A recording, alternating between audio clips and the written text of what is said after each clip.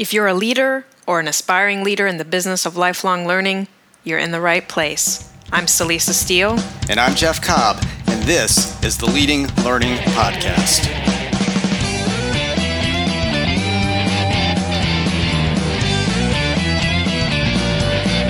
Hello and welcome to episode 199 of the Leading Learning Podcast, where we talk with Daniel H. Pink, the author of 6 provocative best-selling books, including, most recently, When: The Scientific Secrets of Perfect Timing. Celisa, you and I have been reading and following Dan for a number of years now, and you drew the lucky straw and got to interview him. So tell us, what did you and Dan talk about? Well, it was great to get to talk with Dan because I have been following him for years through his Pinkcast. So these are these periodic short videos that he puts out that have a science-based tool or tip that help you work smarter or live better. And also been following him through his books. And so as you might expect in our conversation, we touch on themes that he explores in much more depth in his books. So we talk about the importance of when learning happens, which draws on research he studied for his book, When. We talk about Motivation 3.0 and learning goals versus performance goals, and he writes about all of that in Drive, the surprising truth about what motivates us. And we talk about the roles of persuasion and marketing and selling, all of those which are, of course, essential for learning businesses. And as he argues in his book, To Sell is Human, they're also fundamentally human activities. We also talk about Dan's Midwestern beginnings, swimming in Japan, and French verb conjugations. Well, I'm particularly interested in hearing about swimming in Japan and French verb conjugations. Definitely sounds like you and Dan covered a lot of ground, and I'll note that we most certainly recommend Dan's books. They plumb topics that have clear application in the realm of learning and running a learning business, and they're well-researched and backed by science, and what's too often missing, they're well-written and interesting, even funny in places. So if you haven't read When or Drive or To Sell is Human and the interview piques your curiosity, we can wholeheartedly recommend you take the time to get the books and read them. Now, without further ado, here's the Dan Pink interview.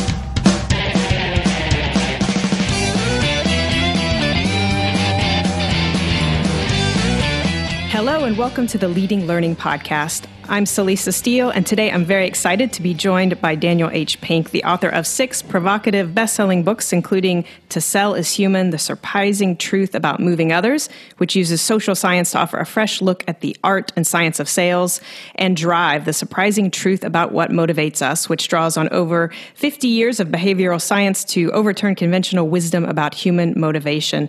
Dan's newest book, When: The Scientific Secrets of Perfect Timing, unlocks scientific secrets to good timing to help us flourish in life. Dan's also the creator of the Pinkcast, a series of short videos that feature science-based tools and tips for working smarter and living better. He's a comic aficionado and a keynote speaker. Dan, welcome to the Leading Learning Podcast. Celisa, thanks for having me. So before we dive in earnest, what beyond my short introduction would you like for listeners to know about your work and your background? Wow, I think that you've covered a lot of it. I don't think there's any secret to my essence. I think the one thing that I think has had a bigger effect on me than I realized and might go unnoticed is that I grew up in Columbus, Ohio. I am a Midwesterner, and my Midwesternness comes out a lot more than I would have ever expected. So if you notice me being especially polite. I was going to say, I could expect a very polite conversation. Then, saying please and thank you at every turn. That's the explanation for it. Well, excellent. Well, then we'll just dive right in. And So in Drive, I know you talk about Motivation 3.0. And so I'm hoping maybe you can briefly recap what that is. And yes, I realize I'm asking you to compress a lot. Sure. That's cool. So a way to think about that is, let me take 3 steps back from that question and let's talk about human motivation. What motivates human beings? And the answer is not a singular thing. It's not anything you can distill into a single sentence, because human beings are a mix of drive. So we have one drive in that we have a biological drive. We can call that motivation 1.0, right? We eat when we're hungry. We drink when we're thirsty. We have sex to satisfy those kinds of urges. So and those biological drives are obviously part of what it is to be human, but it's not all of what it is to be human.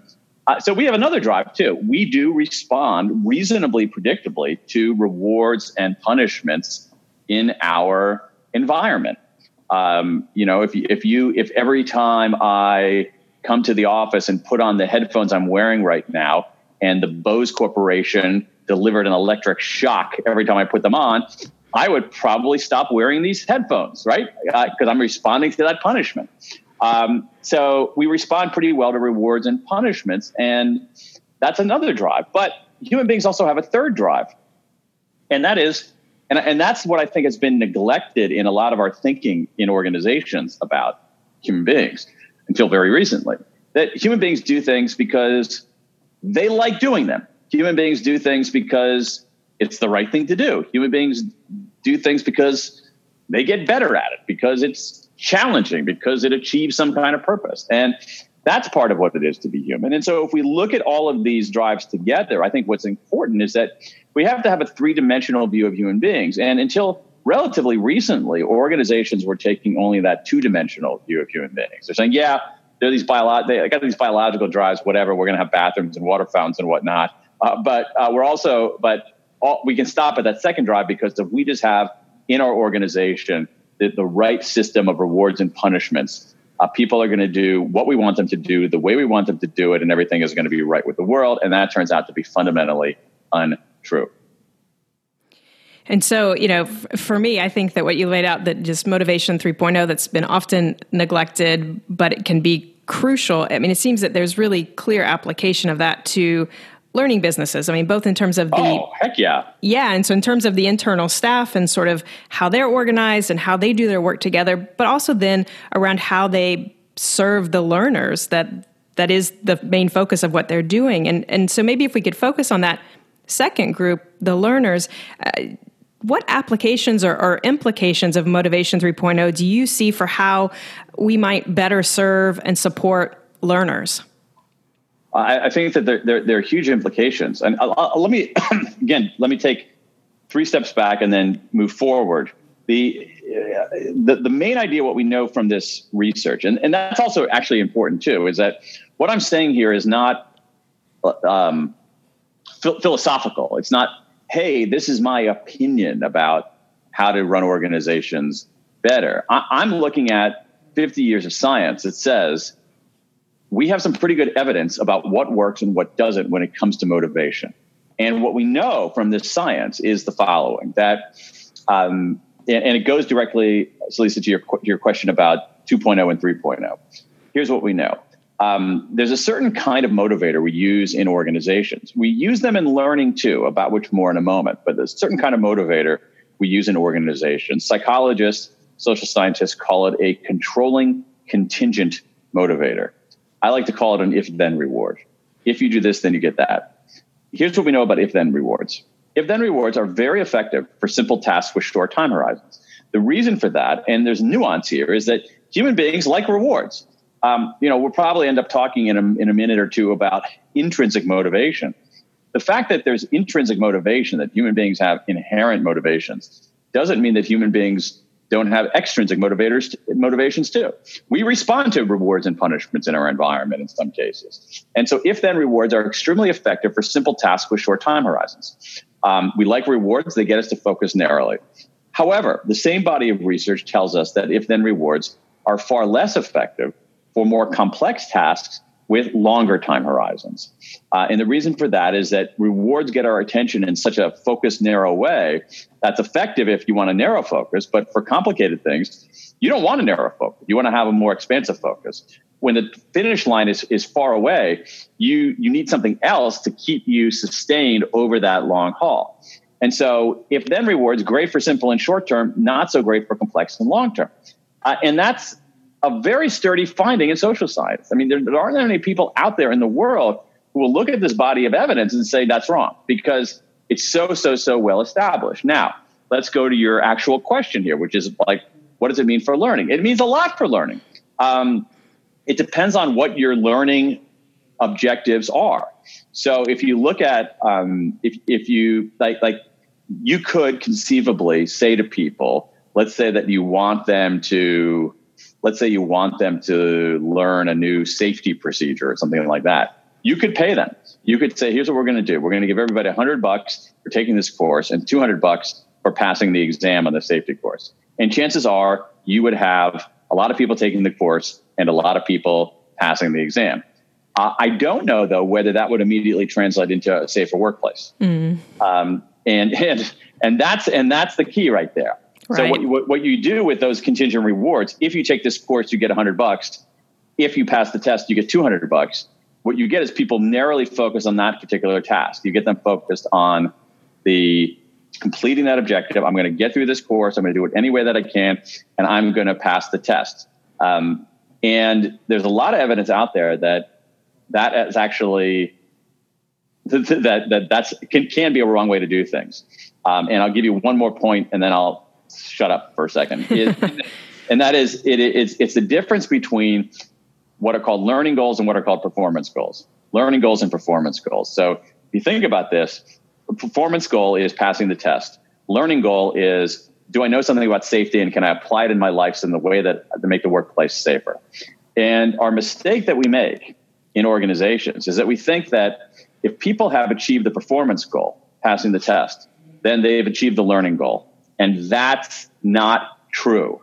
It's true sometimes, but it's not true all the time. And this is enormously important. And I can even give you an example in my own life about that. I'll give you a painful example in my own life. Yes, so please. I took about me as a learner. I took French for 6 years in high school and college. I got straight A's in French. I can't speak French. Why? Why can't I speak French? Because I was focused entirely on the performance goal. What do I have to do to get an A on this quiz in French? What do I have to do to get an A on that midterm exam in French? And so I was narrowly focused on that particular performance goal. I'm going to get 100% on that quiz about conjugating irregular verbs, right? But as soon as I got that grade, I hadn't really learned it. I was just basically performing. And I had no idea how to apply it. The learning that I had, such as it was incredibly shallow and not very deep. And so this is the mistake that we make in learning, that we want people actually to learn. And when we focus too much on the performance goals, it can actually inhibit learning. It's very paradoxical. It's hard for us to wrap our minds around. So I like to have, I think one way to help people understand it is to think about their own experiences. And for me, at some level, I didn't fully understand this phenomenon until I started thinking about why I can't speak French. Mm. Well, it's very interesting because, like you're saying, we're in the learning business, so much focus is given to things like learning objectives and, you should be able to do this by the end of this course and all of that, which to your point is it's that performance focus because we want to be measurable and we want to be able to see that impact. But so here's the thing, it gets complicated because those certain kinds of learning objectives are not inherently bad. It's just a matter of what you're doing to get there. And so this is one reason why, and it's complicated. So if you think about something like in school, you think about something like grades. There's nothing inherently wrong with grades. It depends on how they're used.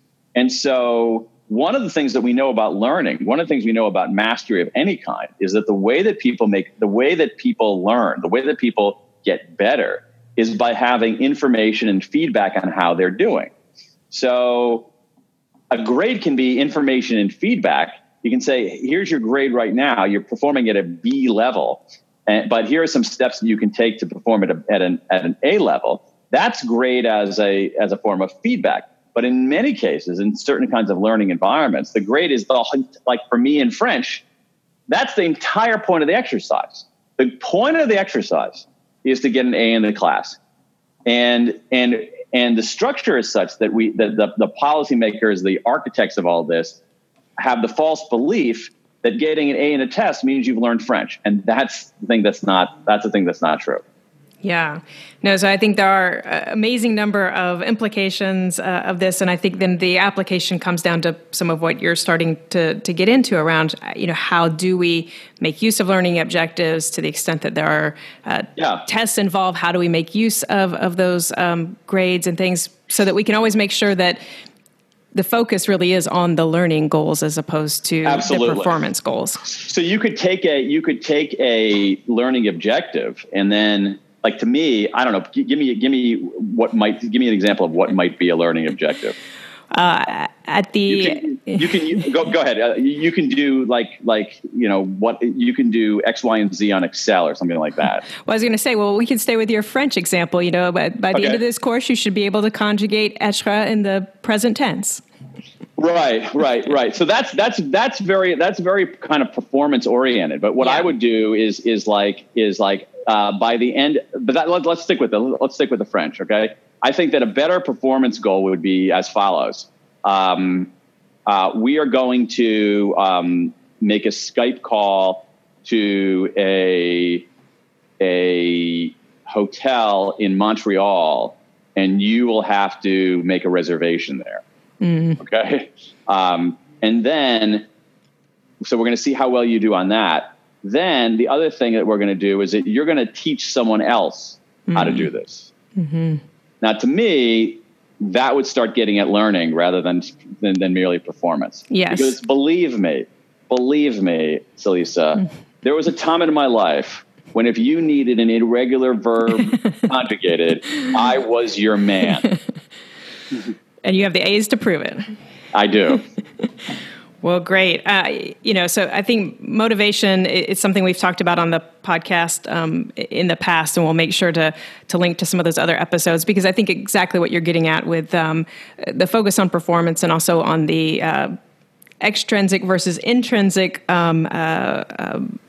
foci again there, that's all really important when trying to think about how best to support learners in learning and how best to provide for their engagement in the experience.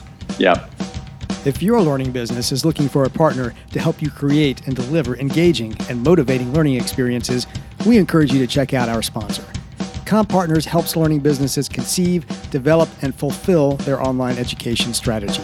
Their solutions begin with Elevate LMS, an award-winning learning platform that provides a central knowledge community and drives learner engagement. To extend the value of Elevate, CommPartners provides a wide range of online education services, including curriculum design, instructional design, fully managed webinars, webcasts, live stream programs, and virtual conferences. Find out more at leadinglearning.com/CommPartners. And now, back to the interview as Celisa and Dan move on to talking about persuasion. So, you've written so much. I'm going to switch gears a little bit.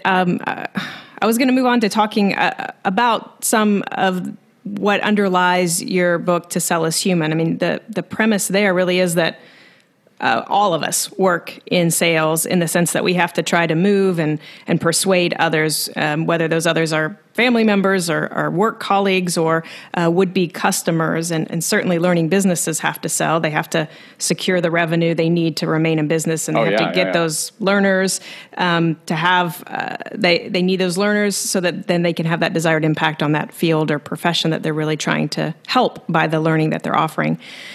And so, I think there's this connection between marketing and learning, where, in order for the learning to make any difference, it has to be, people have to know about it. It has to be marketed. And I think that fits with what you're talking about in the distinction you make between sales and non-sales selling. That idea that persuasion and delivering value are really key and fundamental to both marketing and learning. And I know that there's a quote from To Sell Is Human where you write, "Today, both sales and non-sales selling depend more on the creative, heuristic, problem-solving skills of artists than on the reductive, algorithmic, problem-solving skills of technicians," which I find really fascinating.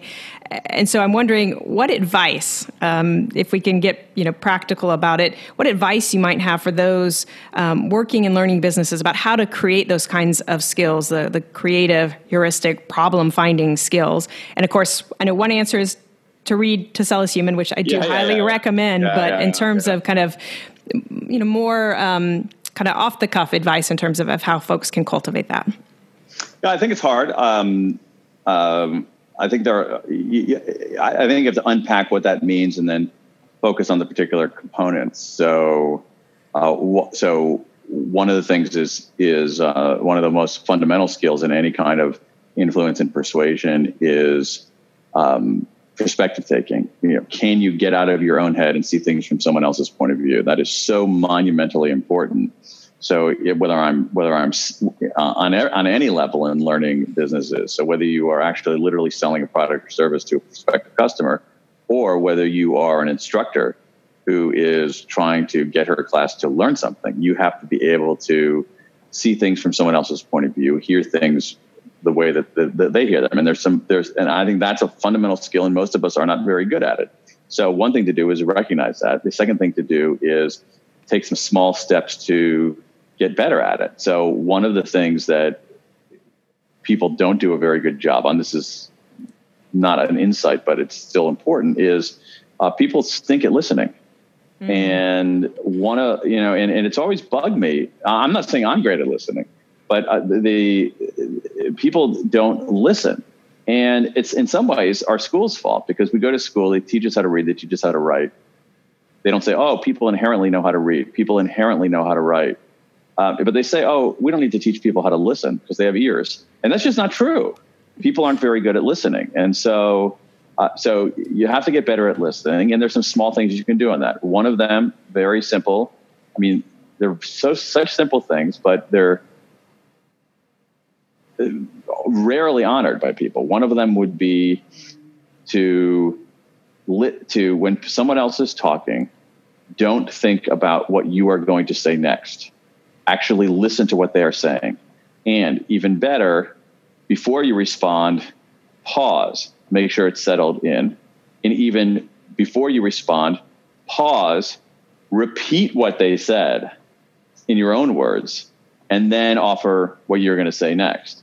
If people were to do that, just slow down a little bit, actually listen, pay attention to what people are saying, rather than simply waiting for their turn to talk, which is what happens in most cases. If they actually pay attention and engage and listen, pause before responding, and recapitulate the other person's point of view, or even ask a question about it. Are you saying that X, Y, and Z?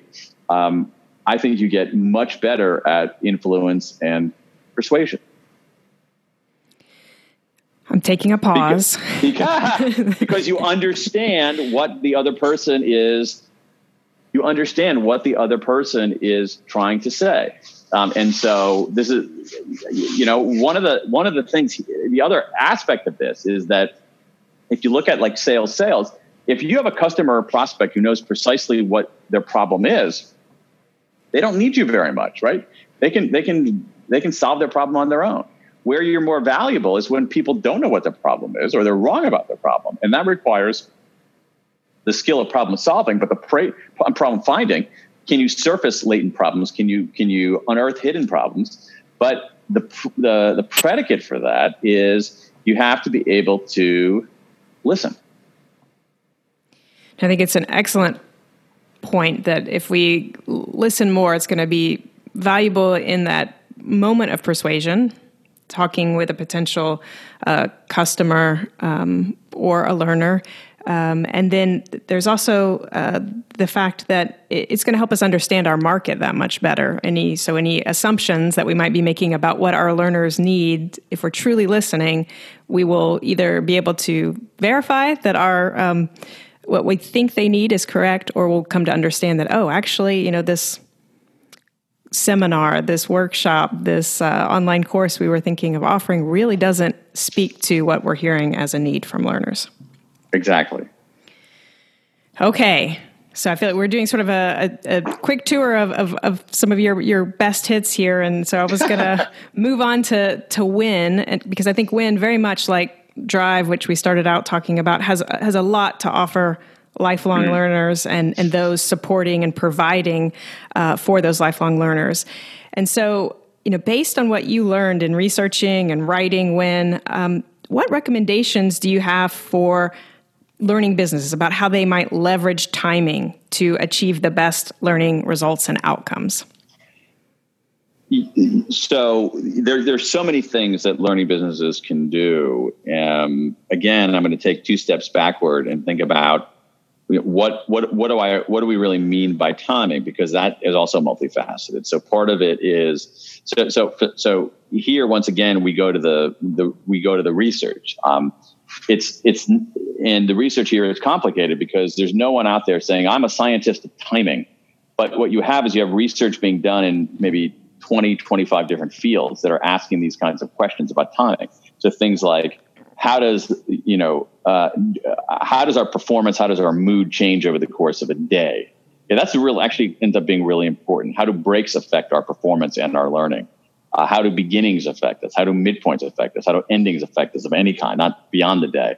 How do groups synchronize in time? So all of these yield lessons for learning organizations. At the very beginning, at the unit of the day, there's some really, really important things here. I mean, hugely important for any kind of learning business. And the most important of which is this, that human beings' brain power, our cognitive abilities, do not remain static over the course of the day. They change. And so your brain power is different at different times of day.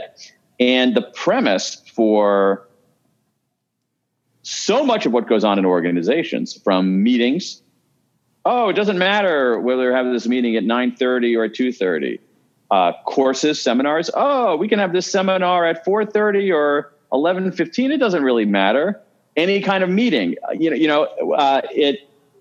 it matters a lot because our brain power doesn't remain static over the course of a day. It changes. And it changes in material way. And once again, there is a mountain of evidence showing this, a mountain. So you look at something like, just a brilliant piece of research headed by Francesca Gino at Harvard, and along with two Danish researchers, they looked at 2 million Danish standardized test scores. So kids in Denmark take standardized tests as they do here in the States. And in Denmark, the students take the tests on computers rather than on number 2 pencil and bubble forms, which many jurisdictions in the US still do. So they take them on computers. But on testing day, the typical Danish school has more students than computers, so everybody can't take the test at the same time. So the students are randomly assigned to take the test at different times a day. And so some take them early, some take them late. The students who take the standardized test in the afternoon score as if they've missed 2 weeks of school. So that's a big deal. Yeah. That to me, that calls into question the validity of, or could call into question the validity of standardized tests as a policymaking tool.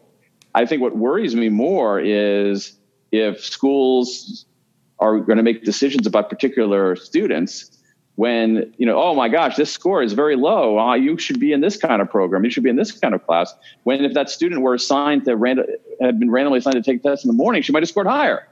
And, you see it in just a whole array of data. Another really important study out of Los Angeles, again, looking at millions and millions of anonymized profiles of Los Angeles elementary school students, showed that students who take math in the morning learn more math, period.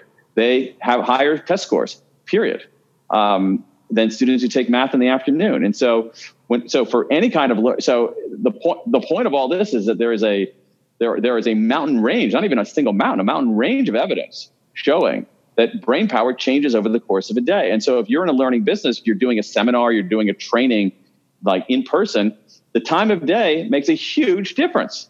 It's not simply a logistical issue. And that's just like one example of how the science of timing can affect what happens in learning organizations.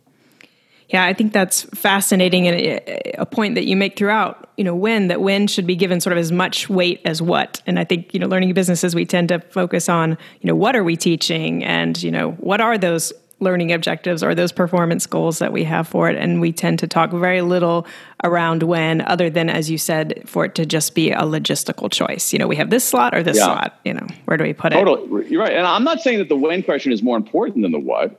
It's not more important, but I think it can be as important.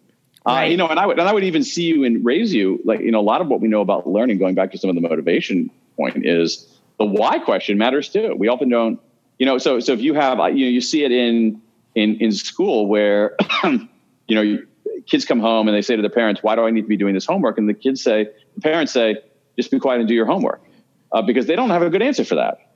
And so, why am I going to this safety class? Why am I going to this 2-day seminar on how to use this piece of software? Why does it matter? Answering that question is also important. So we're at the juncture of, so if you get the why correct, you have people who are be more motivated learners. If you get the when correct, you're going to have their brains functioning better. And again, these are all strategic questions. They're not simply, logistical questions. If you're looking for help in figuring out the why, the what, or the when for your learning business, we suggest you check out our sponsor. Authentic Learning Labs is an e-learning company that offers products and services to help improve your current investments in education. One key product is Authentic Analytics, a dedicated suite of visualization reports to help analyze and predict the performance of education programs. Organizations use Authentic Analytics to easily scan through volumes of data and intuitive visuals, chart performance trends, and quickly spot opportunities, issues, and potential future needs. Find out more at leadinglearning.com/authentic. And now, back to the interview as Celisa asks Dan about what might be coming in the future for humans and for how we learn. So I've been asking you, questions about lifelong learning because that's, who our listeners are. That's what they live and breathe. I know it isn't your primary domain, but obviously you're an observer, a thinker, a lifelong learner yourself.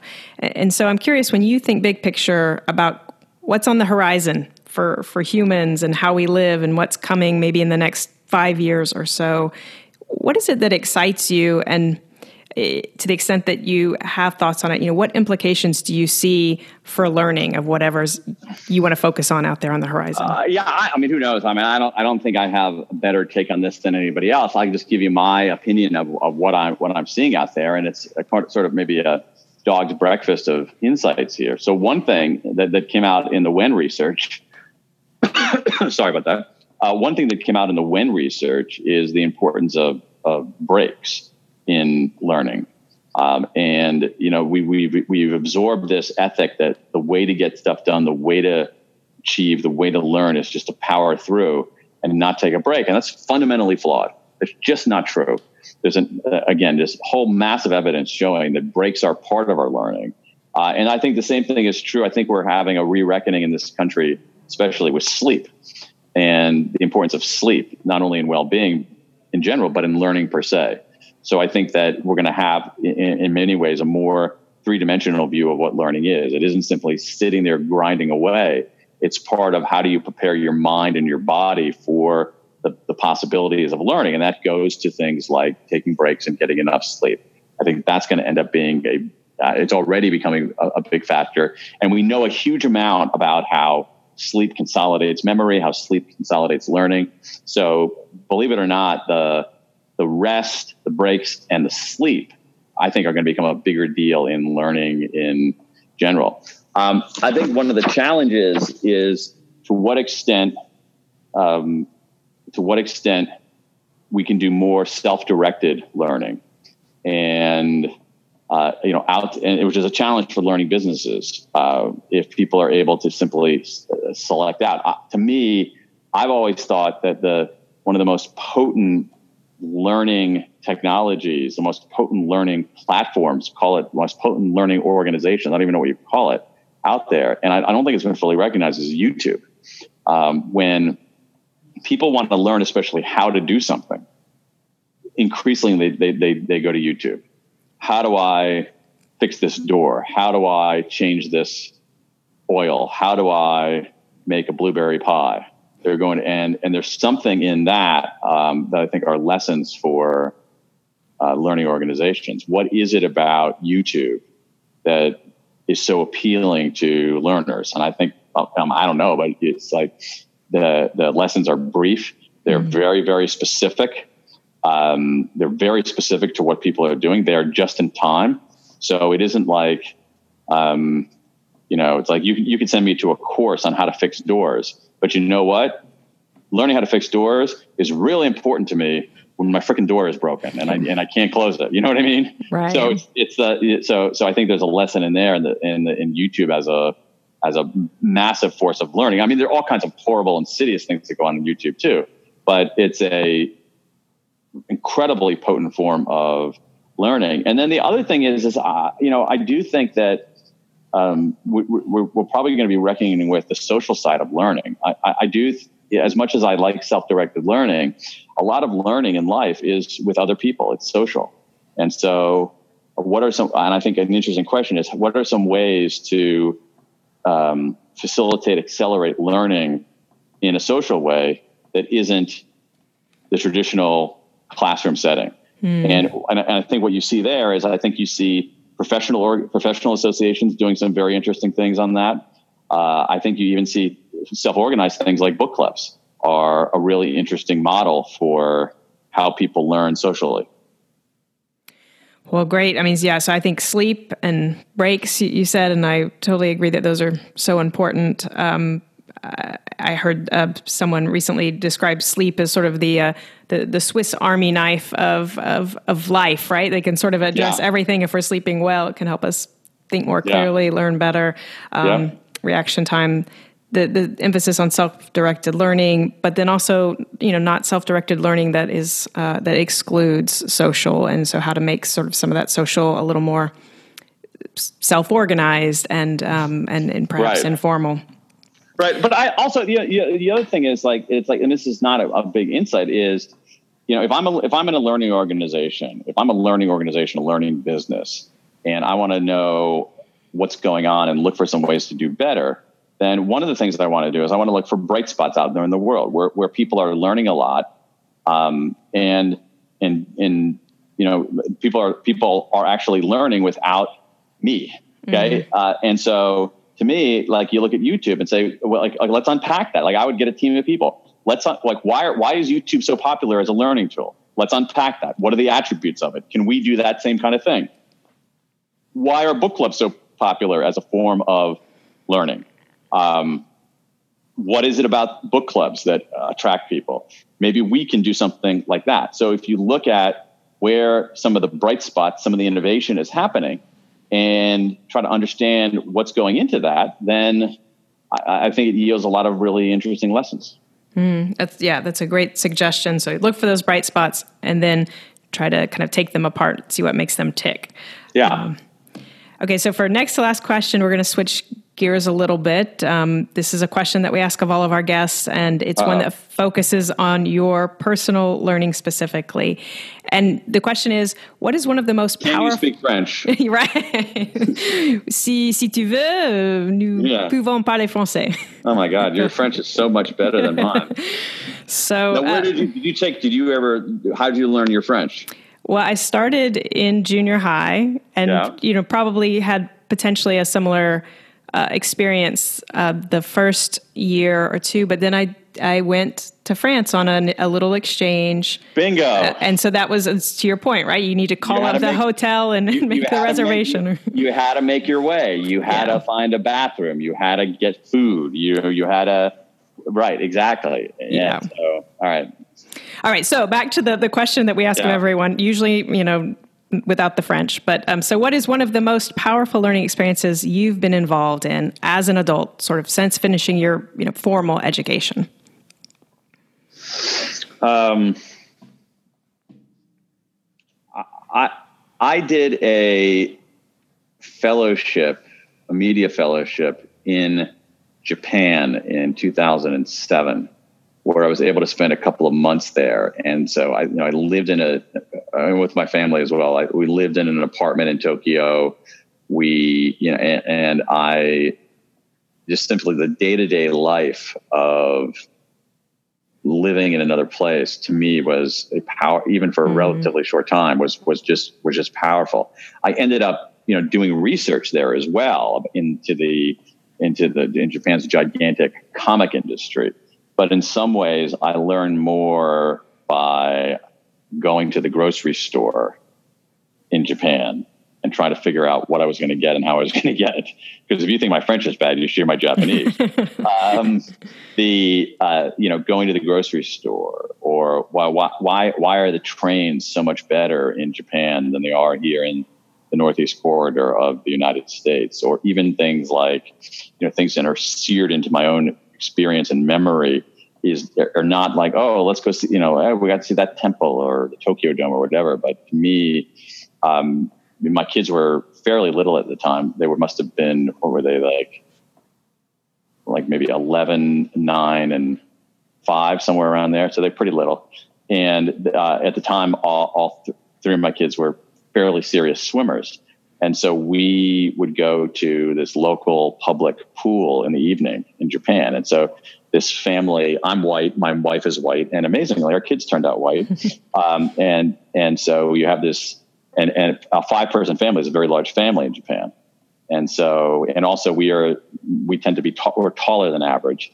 And so what you had this like squadron of giant white people coming into these Japanese public pool. And it was like, that was just, that to me is an unforgettable experience. Like, what's it like to navigate the locker room and, the rules of the pool and the kids, what are the kids learning from this and so forth. So for me, it's like that experience of being immersed in another culture was, as an adult, probably the most powerful learning experience.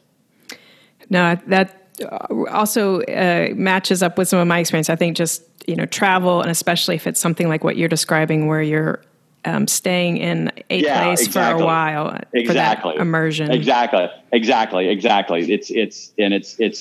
like, to me, like the real, like, I love to travel, but a lot of travel that one ends up doing is fairly ephemeral. So you're going to go here for a week or whatever. Yeah, but there's something about living in an apartment and going to the grocery store and taking your kids to the pool for exercise at night and commuting on the subway and all that is where, really, to me at least, where the learning about being in another place locks in. Well, thank you for sharing that. Thank you for all of your time and energy here for the podcast. So final question is, if listeners want to know more about you and your work, where should they go? They can go to my website, which is danpink, DANPINK.com. And I got a bunch of resources there. I've got an email newsletter and the Pinkcast that you so generously mentioned earlier, information on all the books, all kinds of groovy stuff. Great. Well, I do recommend that folks visit danpink.com. And Dan, thank you again for making time for Leading Learning. My pleasure. Thanks for having me. That concludes the interview with Dan Pink. To get show notes, go to leadinglearning.com/episode 199. When you check out the show notes, you're going to see various options for subscribing to the podcast. And if you're getting value out of what you hear, we would be truly grateful if you would subscribe, as that gives us some insight into the impact of what we're doing with the podcast. And we'd also be grateful if you take just a minute to give us a rating on Apple Podcast. Just go to leadinglearning.com/Apple. Celeste and I personally appreciate your rating and review, but even more importantly, reviews and ratings play a big role in helping the podcast show up when people search for content on leading a learning business, and you know that they are out there searching for that. And we'd be grateful if you would check out our sponsors for this quarter. Find out more about Authentic Learning Labs at leadinglearning.com/authentic, and find out what CommPartners has to offer at leadinglearning.com/CommPartners. And finally, tell others about the podcast. You can send out a tweet very easily by going to leadinglearning.com/share. You can also like us on Facebook at facebook.com/leadinglifelonglearning. And of course, you can share us with others there. That's what Facebook is all about. However you do it, please spread the word about leading learning. Thanks again, and see you next time on the Leading Learning Podcast.